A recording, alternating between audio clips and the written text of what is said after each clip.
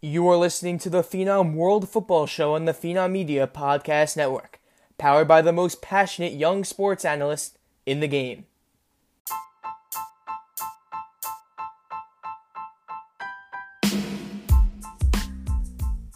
If you're looking for creative, informative, and high-quality sports content, you've come to the right place.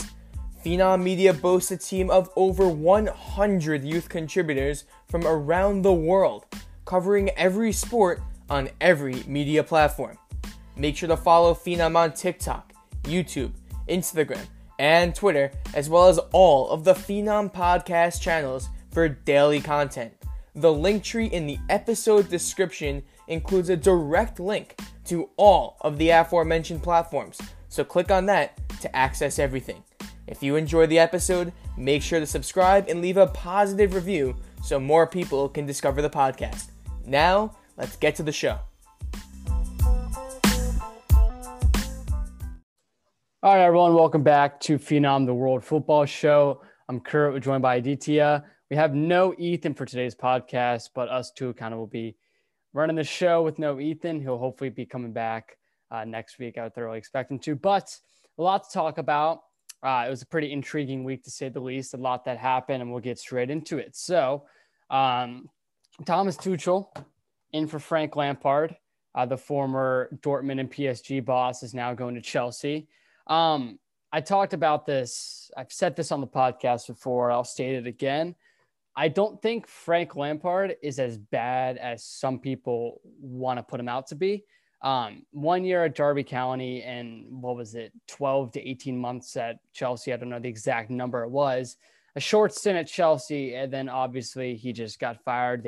I think it was mutually kind of parted ways, but it's another saying for he was fired. My whole thing on it is Chelsea.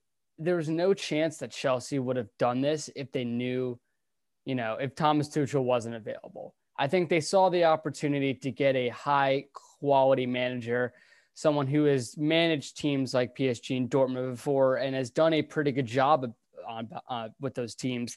I talked about it with Ethan, and we were talking about how Tuchel, we didn't agree exactly with the PSG firing of him. Just because they weren't doing incredible in the league doesn't mean, he was a terrible manager. And I think that we saw that from what he's done in the years past and even what he did at Dortmund. And with how good he did at Dortmund, that's kind of why and how he got the PSG gig. So he's at Chelsea now. I think he's a great manager, and I definitely think he's a upgrade over Lampard. But I've said this before, I'll just restate it. Lampard is not as bad as people think. I definitely think he deserves a managerial job somewhere. I don't think it needs to be as big as a club as Chelsea. And that was kind of the biggest problem. Obviously, like I said, it was at Derby. He was doing well. He just came from being a player. And then he obviously got that upgrade to go to Chelsea. And it was a lot of pressure on him from the get-go. They bought a lot of players, spent a lot of money in the transfer window. And, there was immediate pressure on him. And that's kind of when I was telling people it's a little too early to have these high expectations for a guy who, has never really had this managerial success before. So what are your thoughts on the whole situation? Obviously, Chelsea played today. They had a 0-0 draw, but I think if you watch the game, you could kind of sense that they were playing a lot better than what we saw from anything under Lampard. So kind of what do you think about this new Chelsea team and the two managers? Well, so 100%, it's a whole new type of team now. Tuchel's coming in, he has experience with some of the world's best. He has played with Neymar, with Mbappe. He's managed those kind of people. And just from, the game against Wolves, they were looking more live and they were looking more experienced as a team, which is kind of shocking to me because I would have thought of Lampard as being somebody who, brings the team together. He's English, the rest of the team is English, or most of the team is English. And I was thinking about that. I was thinking about how Lampard has good chemistry with these kids. Mason Mount, Pulisic, he's grown a development with these people. And it came to my head that, Tuchel has been at some of the best teams in the world. He played, he was the one who picked up Pulisic back at Dortmund. And so they're going to have chemistry. And it's exciting to see. I think Tuchel's a great addition. I was we weren't together when PSG dropped him. And, it's a shame. But I really don't think that PSG should have done that. I'm pretty sure they're still first in the French league, which means that Tuchel, PSG's main goal is to win the Champions League. I'm sure that's a lot of big European teams' goals to win the Champions League. And Tuchel wasn't able to get that Champions League. He came close, but he just wasn't able to do it. But I think that PSG and Chelsea are similar in a way. They both had a lot of money spent in a transfer window or multiple transfer windows. And I believe that Tuchel has a big opportunity in his hands now. He has a pretty decent squad on paper.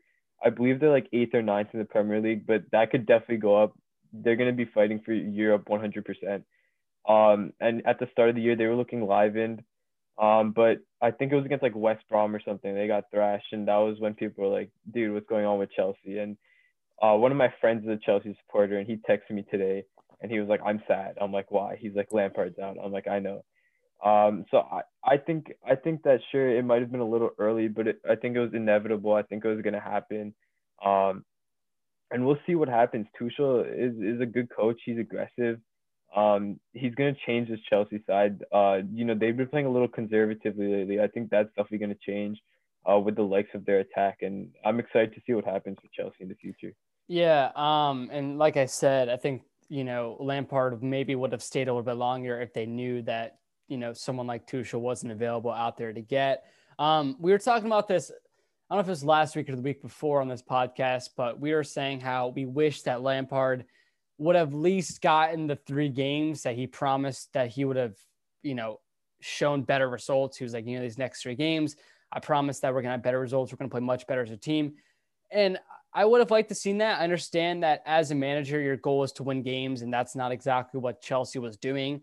And if you're not accomplishing that goal, then you're not guaranteed anything. But I do think that everything I mentioned, I don't think that Lampard's bad. I do think that he's going to pick up another gig somewhere. I think he should. And I think that he is going to impress people. And I think that the narrative of him being a bad manager is going to kind of change. By no means do I think he's capable really of managing a top 6 like Premier League team or one of the best teams in the league like Thomas Tuchel did with Dortmund or PSG. But at the same time, I do think that he has some class, and I think that he's not as bad as some people want to make him out to be. So that's my opinion on the whole situation. But we'll move on to, since we're on the topic of the Premier League, we'll talk a little bit about Manchester United now. Manchester United plays Sheffield today. A game that a lot of people were expecting this Manchester United team to win. We've talked about it. Sheffield's had a very bad Premier League season. They ranked dead last in Premier League, only on 8 points, 5 points before today's game. Obviously, after last year's incredible run, what was it, 7th place they got, 8th place they got? Incredible what they did. And Chris Wilder, what he's done or what he did with the team last year is unbelievable. But it's been a whole different narrative this year. Sheffield has not been good, but they got the win against Manchester United today. I think the game was indeed at Old Trafford. In Sheffield, they scored an early goal with Keane Bryan in the 23rd minute. Harry Maguire tied it up in the 64th, and then Oliver Burke to finish it off in the 74th to make it 2-1. This Manchester United team, we've seen, we've talked about it many times. This is going to be an open Premier League due to Liverpool, obviously, losing the game to Burnley, how long ago it was. This is an open title race, and you can't afford to lose those games like you did against Sheffield today. Now City sit top of the league, and I think they're kind of the favorites to win the league now because of this major loss that Manchester United took. The supporters of Manchester United should be very outraged by the performance today because it was nothing of quality. And it just looked like they didn't want to win that game today. I don't know what it was, but what were your kind of overall takeaways from the game? And do you think that City are now the favorites to take the Prem? Yeah, so obviously I might have a little bias with Manchester City. Of course, I support them. I enjoy watching them. But I definitely think that even if I weren't to be biased, or maybe I'm lying a little bit, but I definitely think City is going to win the Premier League. They have a game in hand. They're still in first.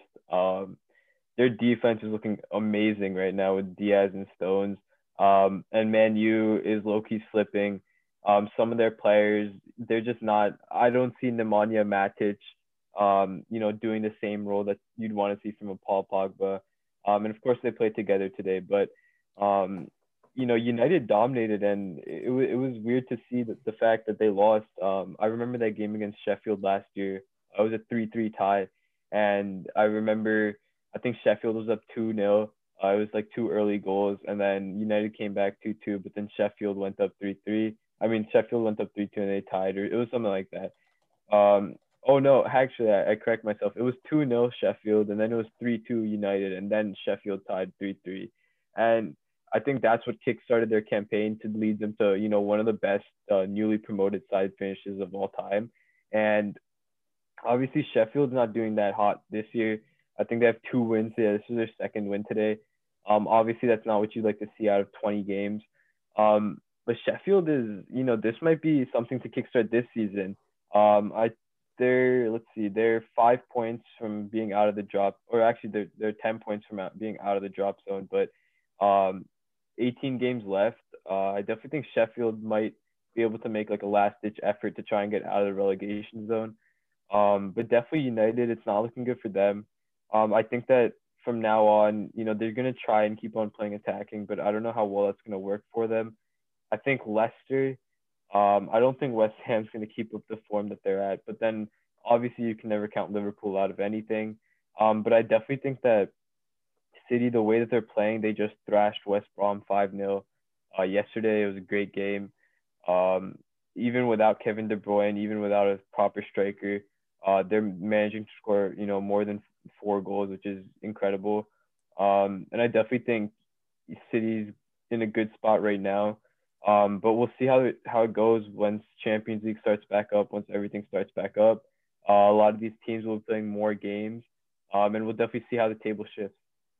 Yeah. League is wide open. We'll see how the league kind of persists over these next couple of weeks. Manchester United, though, I mean, I don't want to be that guy, but I feel like it's the most Manchester United thing ever, to where they're about to be top of the league. They're about to sustain this top of the league. And then you lose to the worst team in the Premier League. City, I mean, we've talked about how successful they've been over the last couple of years, and it looks like that narrative's going to continue, only having 2 losses, which is the best in the Premier League this year. And it's going to be exciting to see as the end of the year happens. I hope that as a Southampton fan who probably won't see his team win the league, all I hope for is a interesting finish, to say the least. I hope that one team doesn't completely dominate it. But is there anything else you want to add on with the whole Premier League? Or yeah, I would just say never with Southampton winning. Exactly. It's weird. It's weird. Southampton is one of those teams where we'll beat Liverpool 1-0, like we did this year. I'm on top of the world. And then this weekend, or I don't know, yesterday it was, we lose to Arsenal in 3-1. So we're very, inconsistent team, to say the least. But you're right. I think that there are moments where I should be saying never say never. And who knows, maybe we'll win out the whole year and be at least, top 3.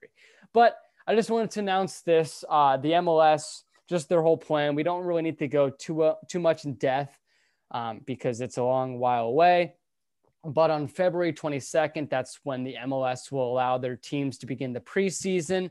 Last year, they lost, I think, $1 billion due to COVID, which obviously, COVID lost a lot of money, not just with the MLS, but with a lot of other leagues in the world. It's supposed to wrap up on November 7th. I'm trying to see when it starts. I think All right, I'm trying to find it, but this site is just not telling me when it's going to start. But once I figure that out, the regular season will conclude November 7th. The playoffs will open November 19th. And there's no all-star date, but it's kind of going to end around, the December range. I think that's when the title is going to be. Yes, so it's going to start in April and end in December. Usually that's when it ends, the MLS, in December. Usually it's kind of summer league. So that's kind of what they're going for this year. And they're kind of trying to go back on schedule. Is there anything you want to add on with the MLS in this whole, title? I mean, I guess plan. I just wanted to, talk about it, but obviously there's not a whole lot to talk about with this whole thing. Right. So we obviously want to see the MLS happen. We want the players to be comfortable. Obviously with COVID going on, that's what's caused the most trouble. And I was reading a couple minutes ago saying that, there's nothing really helpful to these players in this time, because the league claims that 1 billion was lost and 725 million was because of the pandemic itself. And obviously this also has to, have some ties to the World Cup, which will be in America in 2026. And due to that, a lot of the potential host stadiums are MLS stadiums. I know that the New York Red Bulls one is a host potentially, and MetLife and all of that. So that could, potentially bring an influx of cash in, a cash flow. And I'm sure it will with the amount of viewers that the World Cup brings. Um, but yeah, I mean, hopefully everything goes well, and the league gets back to its proper, training when the time where training camps start, where the regular season starts, and that everything has a proper ending to it. Yeah. MLS, I hope it, goes on track. I think it will. Last year was weird with the whole MLS is back tournament, and they kind of got it somewhat on schedule. They had some fans at the MLS Cup final, which was pretty cool. And the whole MLS, I think, was successful last year with the whole maintaining the whole COVID situation, but we'll see as time goes on what's going to happen with the MLS, and we expect it to go on as scheduled. But the last thing I want to mention as we wrap it up was FC Barcelona. Played in the round of 16 Copa del Rey today against Rayo Vallecano. I don't know how to pronounce that. Maybe you do. But, they were up 1-0 because of Fran Garcia goal in the 63rd minute, something we've seen from Barcelona this whole year, losing to teams they should be beating, as La Liga is a whole mess, and same with anything related in the Spanish division. But then a Messi goal and a Frankie de Jong goal in the 80th minute sealed the win for them. My whole thing is, Frankie de Jong has obviously been one of the bright spots for FC Barcelona this year. There's not a lot of bright spots for Barcelona. That club is kind of in a messy situation. Other clubs, except maybe Atletico Madrid, are in a weird situation like Real Madrid. But do you think that De Jong is the second best player on this FC Barcelona team, obviously? And, with the whole Messi situation, obviously he was rumored to go to Manchester City last year, or I guess the start this year, I guess you could say.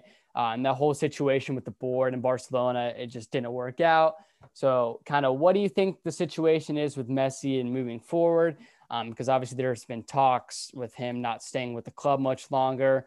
And then Frankie de Jong's class, what is your whole situation on everything I kind of just discussed?